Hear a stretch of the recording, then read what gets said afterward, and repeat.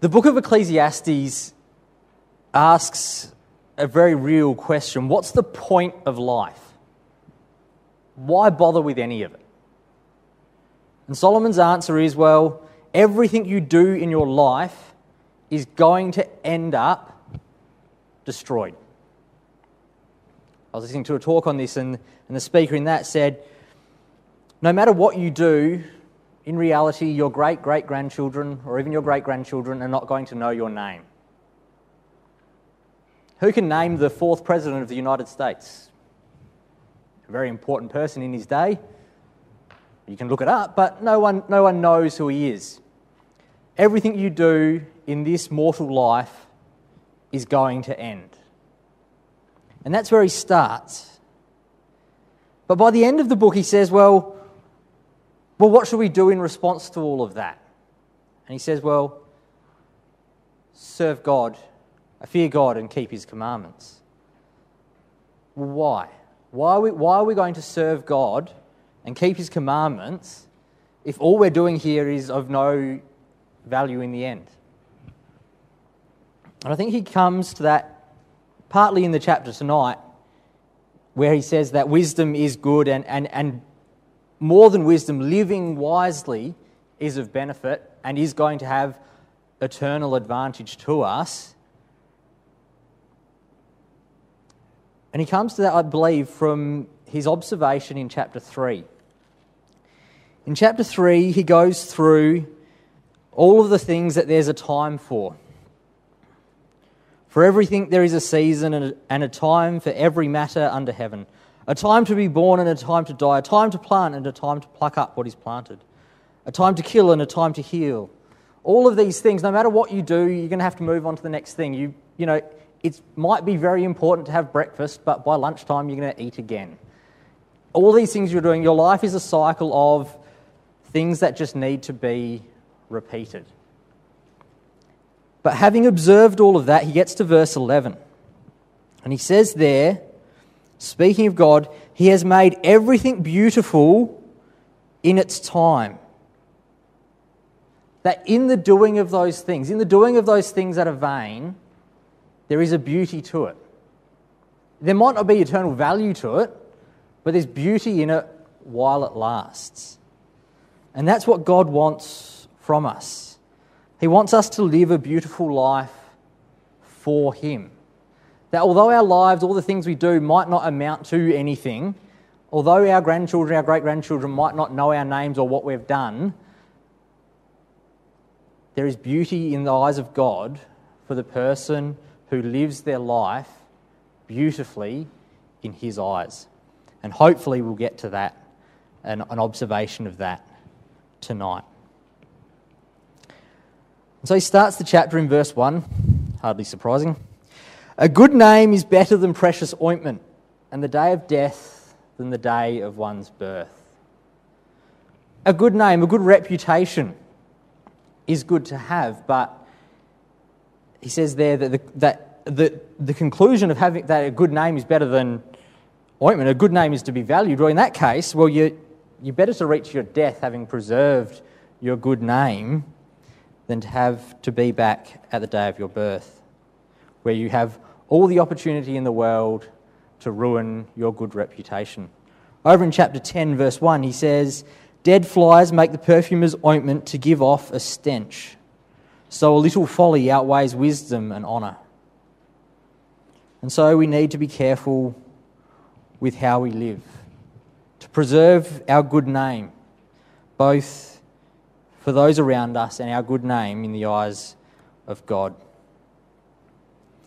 In verse 2 to 4, he gives us the advice of attending funerals. He says there, verse 2, it is better to go to the house of mourning than to go to the house of feasting.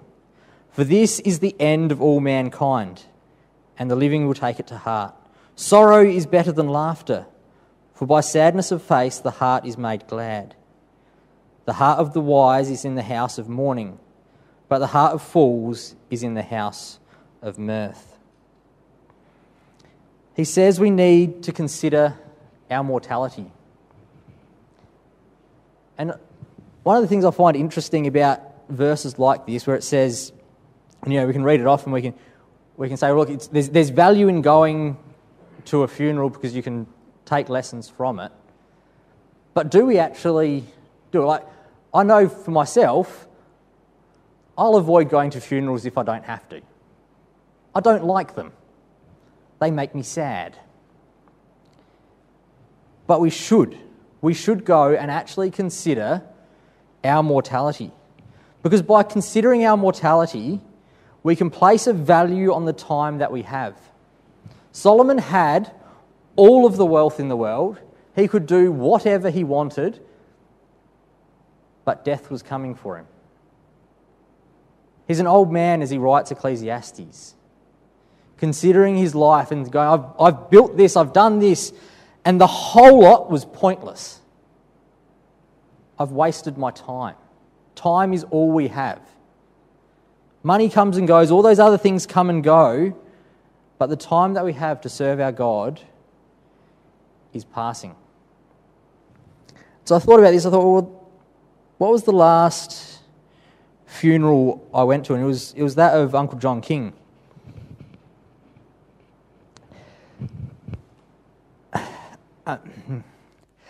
Uncle John was a monumental brother for us at Brighton. He was always there to have a laugh, but more importantly, he was there to give advice. And he wasn't afraid to come up to you and tell you exactly how you'd done wrong in your talk. And he was for myself personally, he was the one who I had my preliminary examination for baptism with.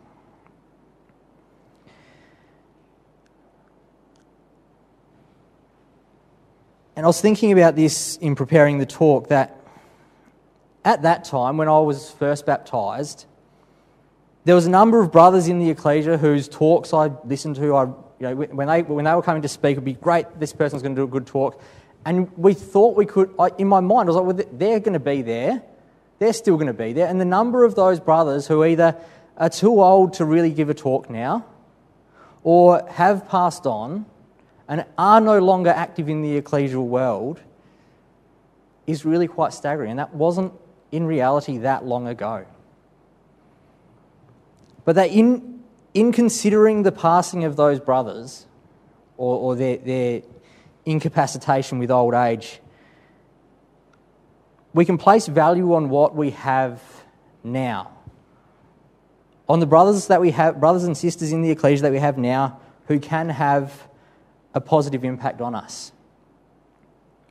And I think we all can also consider the impact of our own lives. What in our own life can we do to impact the ecclesia? And for someone like Uncle John, it was a lot at Brighton. He did a lot for our ecclesia. But he didn't get there by mistake. He didn't end up being able to help the ecclesia just at the end of his life with the experiences that he'd had.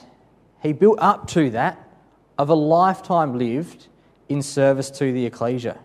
And so for us now, I'll include myself in this, at the beginning of our lives in the ecclesia, of what we can do, we can't underestimate the impact that we can have on the ecclesial world, because we will have an impact one way or the other. So let's make our lives of positive impact, of growth and of help to our ecclesial body. Verse 5 and verse 6. It is better for a man to hear the rebuke of the wise than to hear the song of fools. For as the crackling of thorns under a pot, so is the laughter of fools. This also is vanity. Now, we're not going to like it when people tell us off, tell us that we've fallen short in some way.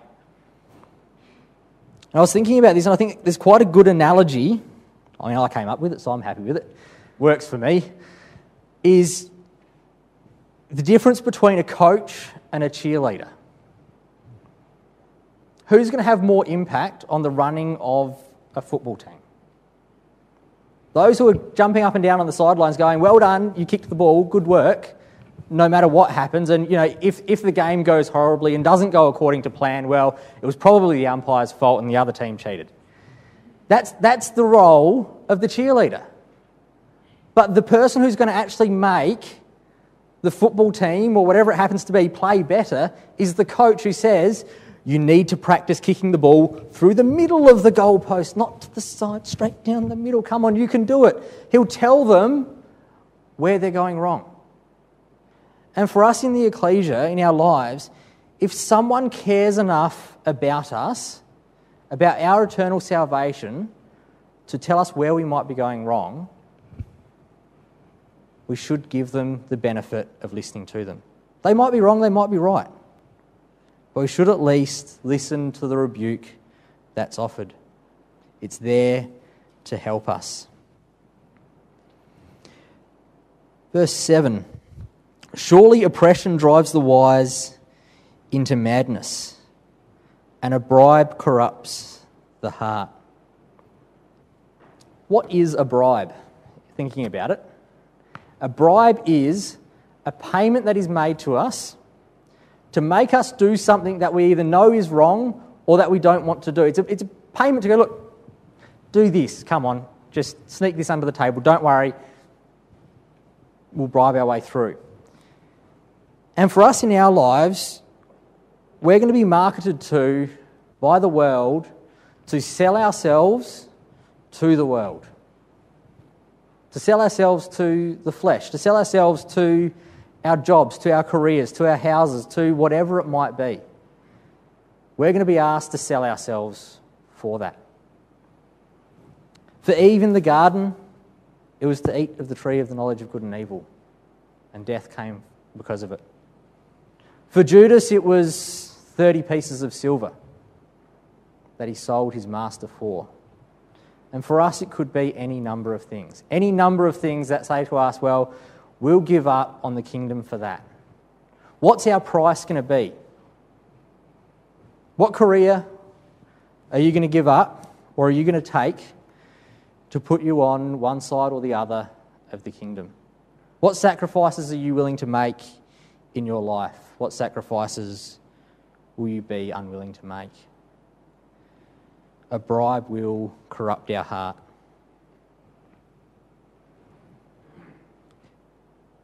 Verse 8, he again reiterates the need for considering the end of a thing. That our focus should be on where we're going to be at the end of our lives. In verse 9, he says, be not quick in your spirit to become angry, for anger lodges in the heart of fools. We need to control our anger and our resentment. It's easy for us to focus on things that annoy us. And if we do, it says there, it's going to lodge in our hearts. If we allow ourselves to be angry, we might think, I'm just angry over here by myself, and it's not affecting anyone. I'm just, I'm annoyed that speaker spoke in that way, or, whatever it happens to be.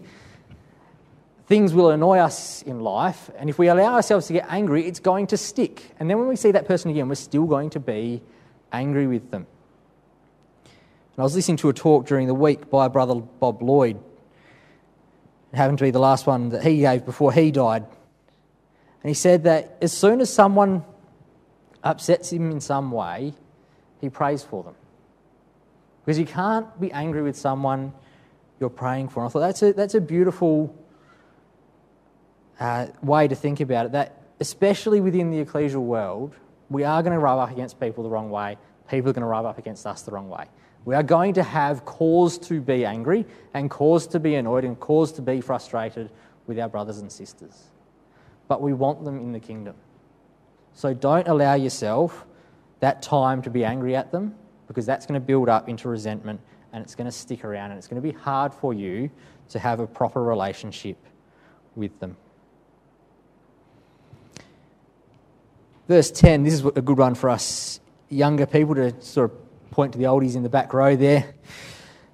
Say not, why were the former days better than these? For it is not from wisdom that you ask this.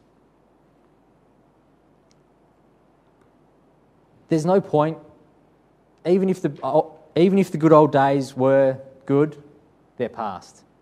Don't try and live your life going, if only it was 50 years ago, that time's been and gone. We can't get it back. We can't go back there. Don't waste your life on things that you can't control. Many things are going to be out of your control. Don't waste your life worrying about them. In Matthew 6, verse 34, Christ says to his disciples that sufficient to the day is the evil thereof. Things of the past and things of the future can't be controlled. What we can control is our time now.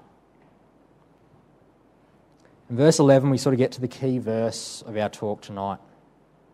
Wisdom is good with an inheritance, an advantage to those who see the sun. For the protection of wisdom is like the protection of money, and the advantage of knowledge is that wisdom preserves the life of him who has it. And so you see there that if we have wisdom, it gives us the advantage of preserving our life eternally.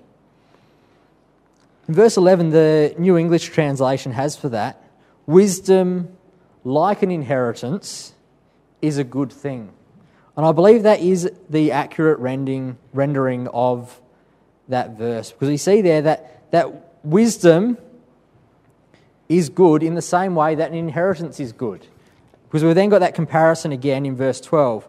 For the protection of wisdom is like the protection of money. It's a comparison being made here. It might be good to go, right, if I had all the money in the world, or as people do, if I win the lottery, they'll go out and buy a lottery ticket every week just in case they might win. And what would we do with that? If only I won the lottery, if only I had all the money I needed, well, in that case, I could do all of these things. And we seek after and we strive for that. If we had the financial backing, if we had this, if we had that, it would be great. But Solomon here says, well, wisdom is just as good as that. That wisdom is an advantage to those who see the sun. For those who understand the overall course of life, for those who understand that life now, possessions now, wealth now isn't going to help us out in the long run, if that's where we're at, we can understand that a wisely lived life is just as good as all the wealth in the world.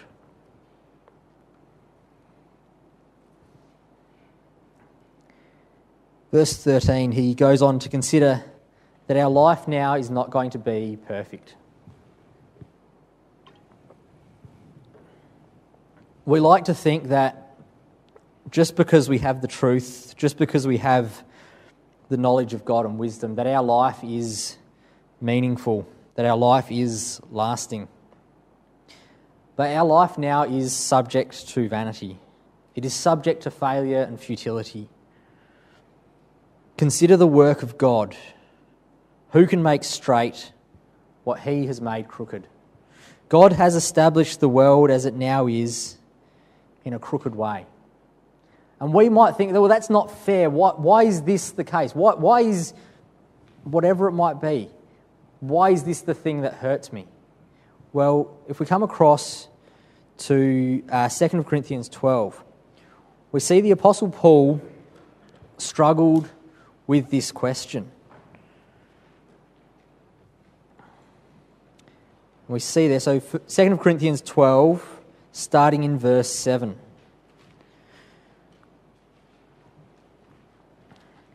And he says, so to keep me from becoming conceited because of the surpassing greatness of the revelation. So just because God was working directly with Paul so much in his life, he says, well, to stop me getting too proud about that, a thorn in the flesh was given to me, a messenger of Satan to harass me, to keep me from becoming conceited. 3 times I pleaded with the Lord about this, that it should leave me. But he said to me, my grace is sufficient for you. My power is made perfect in weakness. So we're not told what this thorn in the flesh was, but there was something in Paul's life that really got to him, that really got in his way. As he saw it, this thing is stopping me from being able to work properly in the ecclesia. This thing is stopping me. And he says to God 3 times, please, just why this? Why do I have to put up with this? Why is this working against me? And God says, your life's not going to be perfect, Paul. You've got a thorn in the flesh, and what I've given you is enough. We need to trust that the grace and the mercy that God offers to us in our life, the comfort that he gives us in our mortal life, is enough. His grace is sufficient for us. He is giving us what we need to get to the kingdom. On our way back to Ecclesiastes, we'll stop in Romans 8. So Romans 8 verse 18, considering the futility and the vanity of the life that we're now living.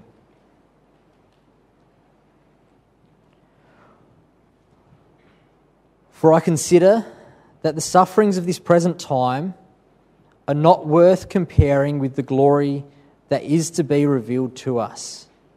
For the creation waits with eager longing for the revelation of the sons of God. For the creation was subjected to futility, not willingly, but because of him who subjected it in hope. The creation that we're now a part of is subject to futility. But the futility and the vanity of our life now is given to us with a purpose, as we have there in the end of verse 20. God subjected this world to futility, to vanity, so that we might have hope for what is to come. Verse 21, that the creation itself will be set free from its bondage to corruption and obtain the freedom of the glory of the children of God. For we know that the whole creation has been groaning together in the pains of childbirth until now. And not only the creation, but we ourselves, who have the first fruits of the Spirit, groan inwardly as we wait eagerly for the adoption of sons, the redemption of our bodies. So yes, we are subject to mortality. Yes, our lives are futile. Yes, our lives are going to have problems. They're going to have troubles. Don't be surprised when they come up. It's there to make us hope for a better time.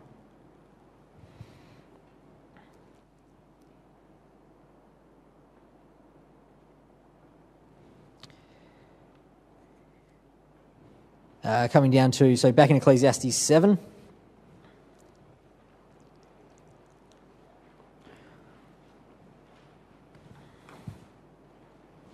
We have there a fascinating pairing of verses. Ecclesiastes 7, verse 16.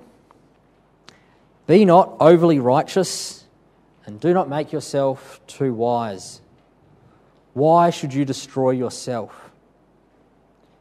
Be not overly wicked, neither be a fool. Why should you die before your time? So it seems to say here, don't be too good. Don't be too wise. Well, what's he really saying? In Ecclesiastes 1 and verse 16 and 17, Solomon considered himself to be overly wise. We see there, Ecclesiastes 1 verse 16, I said in my heart, I have acquired great wisdom, surpassing all who were over Jerusalem before me. And my heart has had experience of wisdom and knowledge.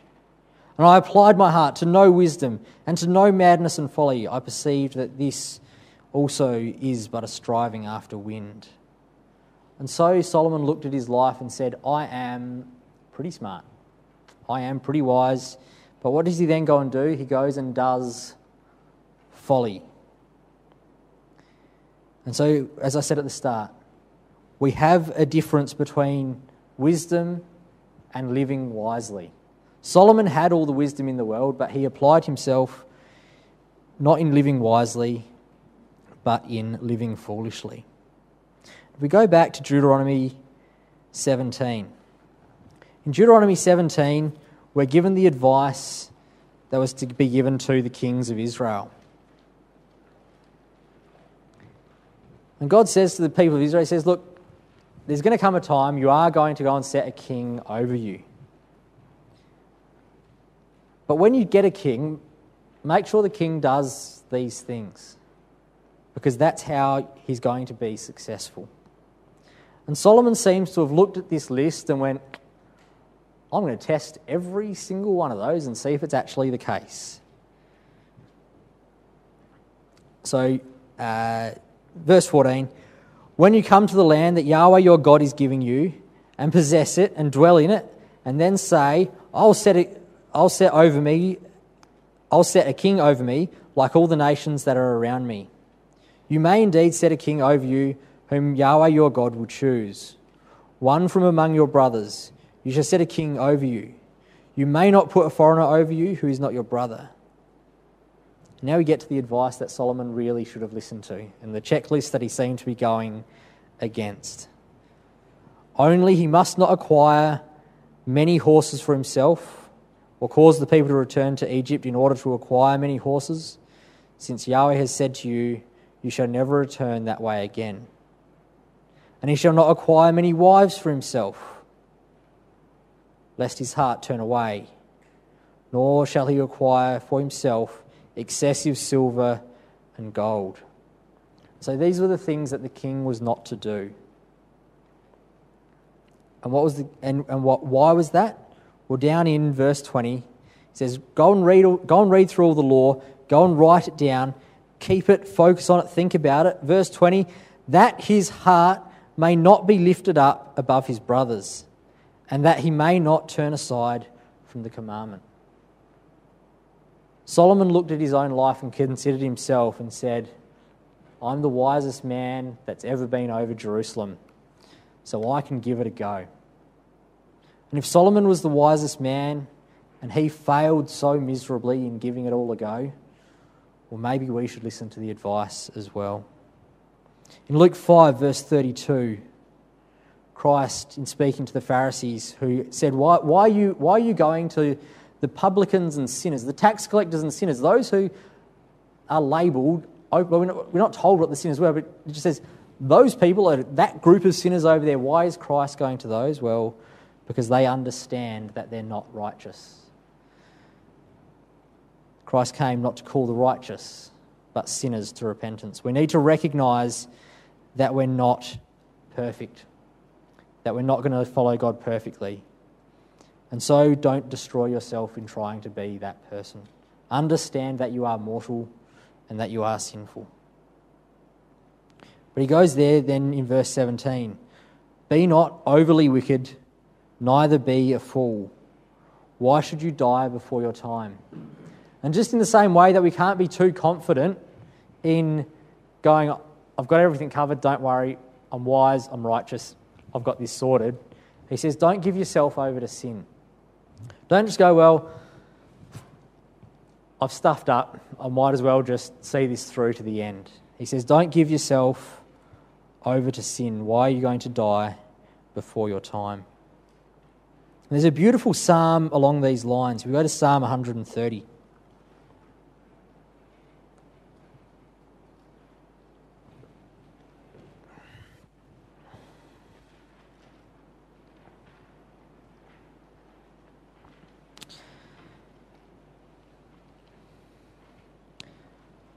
Psalm 130. Out of the depths I cry to you, O Yahweh.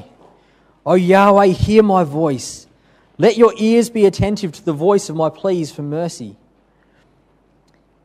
If you, O Yahweh, should mark iniquities, O Lord, who could stand?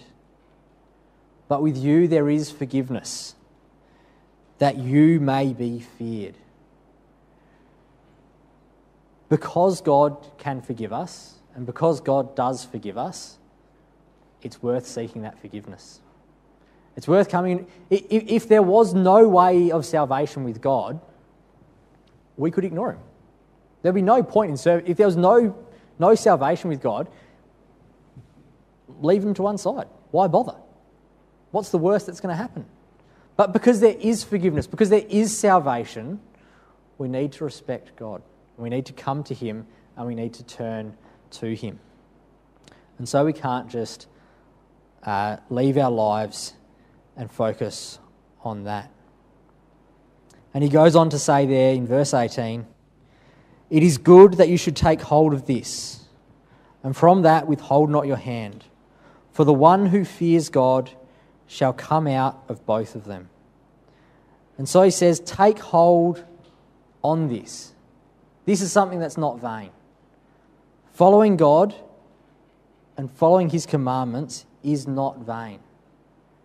Seeking forgiveness, not giving up, not giving yourself over to wickedness is not vain. He says, take hold of this, and if you do, well, the one who fears God will come out of both of them.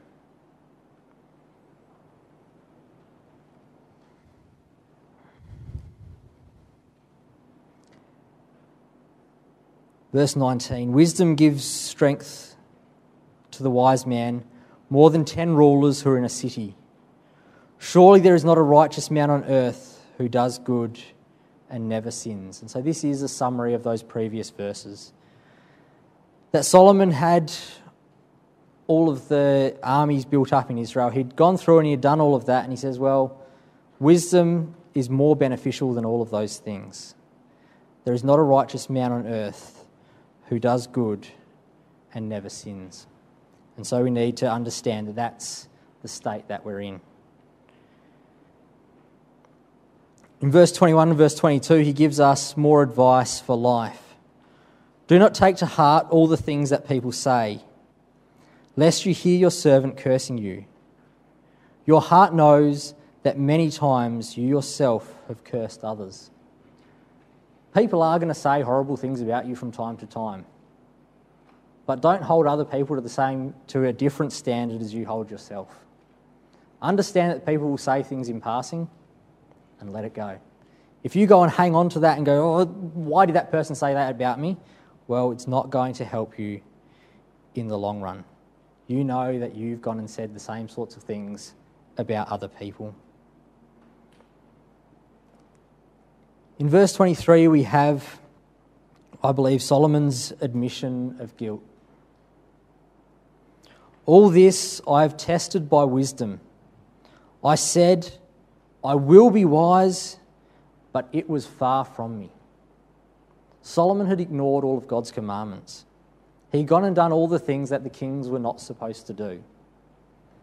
And he says back in 1 verse 16, he says, I had complete understanding while I was doing all of these things. I knew what I was doing.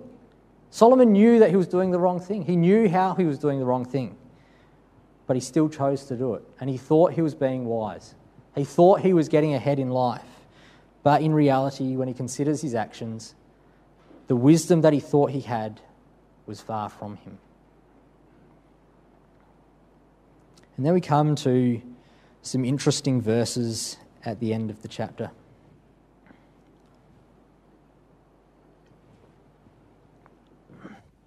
Where Solomon looks at his worst mistake. And this mistake that Solomon made would go on to destroy the nation of Israel and the nation of Judah. Solomon's mistakes in his life would be the primary cause of the Babylonian captivity. And he starts there in verse 25. "I turn my heart to know and to search out and to seek wisdom and the scheme of things, to know wickedness and folly and the foolishness that is madness." So I've searched through everything. And what's he found? "And I find something more bitter than death, the woman whose heart is snares and nets and whose hands are fetters. He who pleases God escapes from her, but the sinner is taken by her." And so he said, from, in reality, the male perspective, the lust of the flesh is the thing that is, as far as he is concerned, is more bitter than death. we have access to all of the lusts of the flesh that we might want to satisfy. And Solomon says, well, giving into that is more bitter than death, and that we need to fear God to escape from that. And he goes on considering this further. He says, verse 27, "Behold, this is what I found," says the preacher, "while adding one thing to another to find the scheme of things, which my soul has sought repeatedly, but I have not found. One man among 1,000 I found, but a woman among all these I have not found." Solomon had a massive problem with the women in his life. They were the cause that turned him away from God. If we come back to chapter 2, we see why was Solomon able to find one man among the 1,000? It was rare for Solomon to find a man who was of benefit and of use to him. But in all of his searching through all of the women in his life, he couldn't get there. And why was that? Well, it was what he was looking for in his relationship with them. Back in chapter 2, and starting at verse 8, we have there, "I also gathered for myself silver and gold and the treasures of kings and provinces. I got singers, both men and women, and many concubines, the delights of the sons of men." I believe the King James there has musical instruments, possibly. There's no good reason for that translation, really. It is wives, mistresses, or women is what that word there means. So he says there, I got singers, and then I got singers, both men and women, and many concubines, the delights of the sons of men. The New English translation has for that, and it puts it very, very clearly for us. "I acquired male singers and female singers for myself, and what gives man sensual delight, a harem of beautiful concubines. I was far wealthier than all my predecessors in Jerusalem, yet I maintained my objectivity. I did not restrain myself from getting whatever I wanted. I did not deny myself anything that would bring me pleasure. So all my accomplishments gave me joy. This was my reward for all my effort." That's what Solomon filled his palaces with. He married 1,000 women, 700 wives, 300 concubines. He was on the throne for approximately 40 years. That's an average of a new wife in his life every 2 weeks for 40 years. When he says he gave himself over to pleasure and held nothing back, that's what he filled his life with. And if we come back to 2 Kings chapter 11, 2 Kings chapter 11, we have a further discussion of this.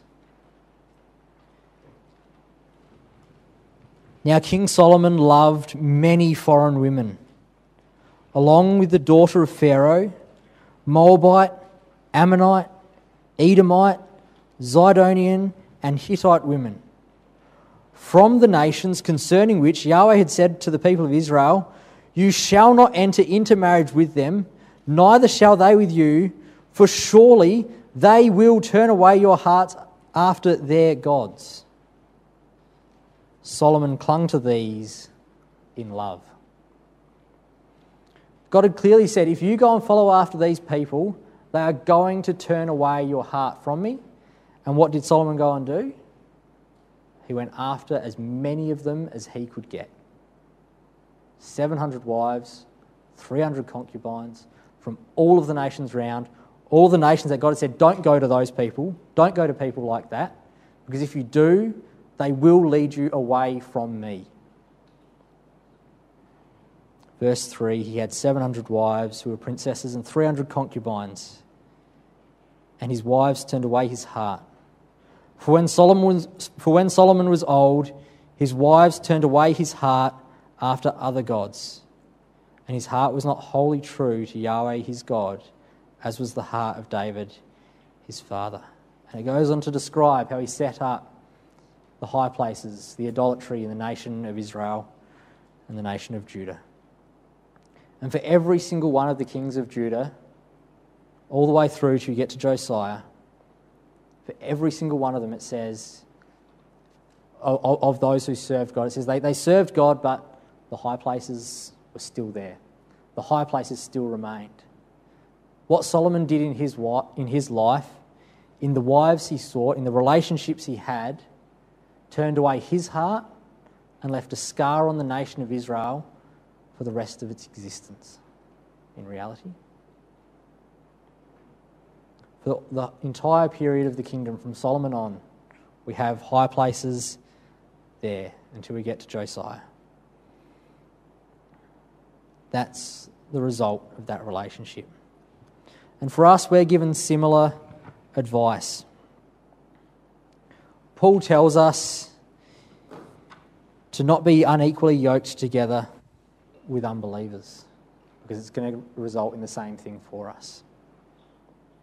We need to take an example from Solomon, because the people that we have relationships with are going to have the biggest impact on our life. And the result of it can be utter destruction, not only of ourselves, but of those around us. Be careful who you have a relationship with.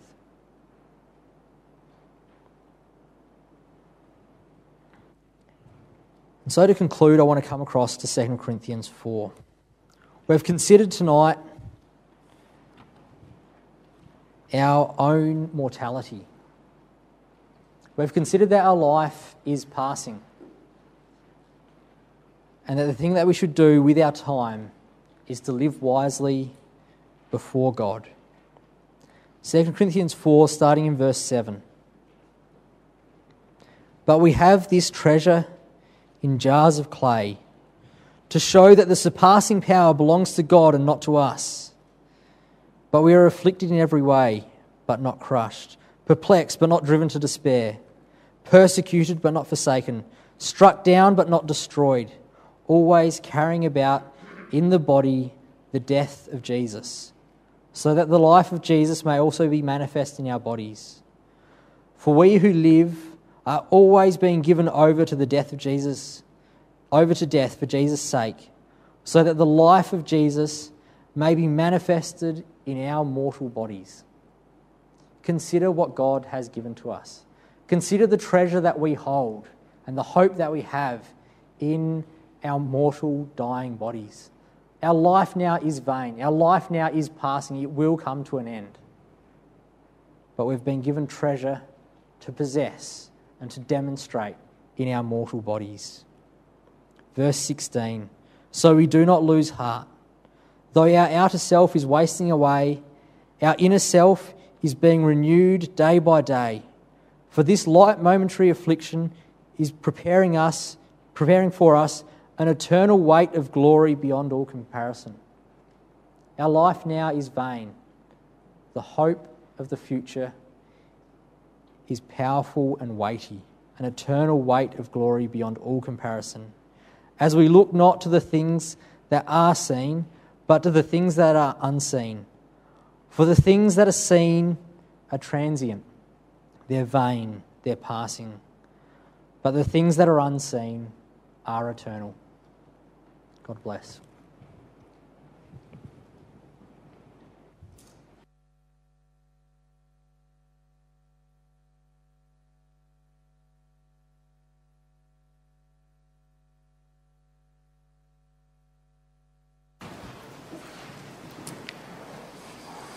Thank you, Brother James.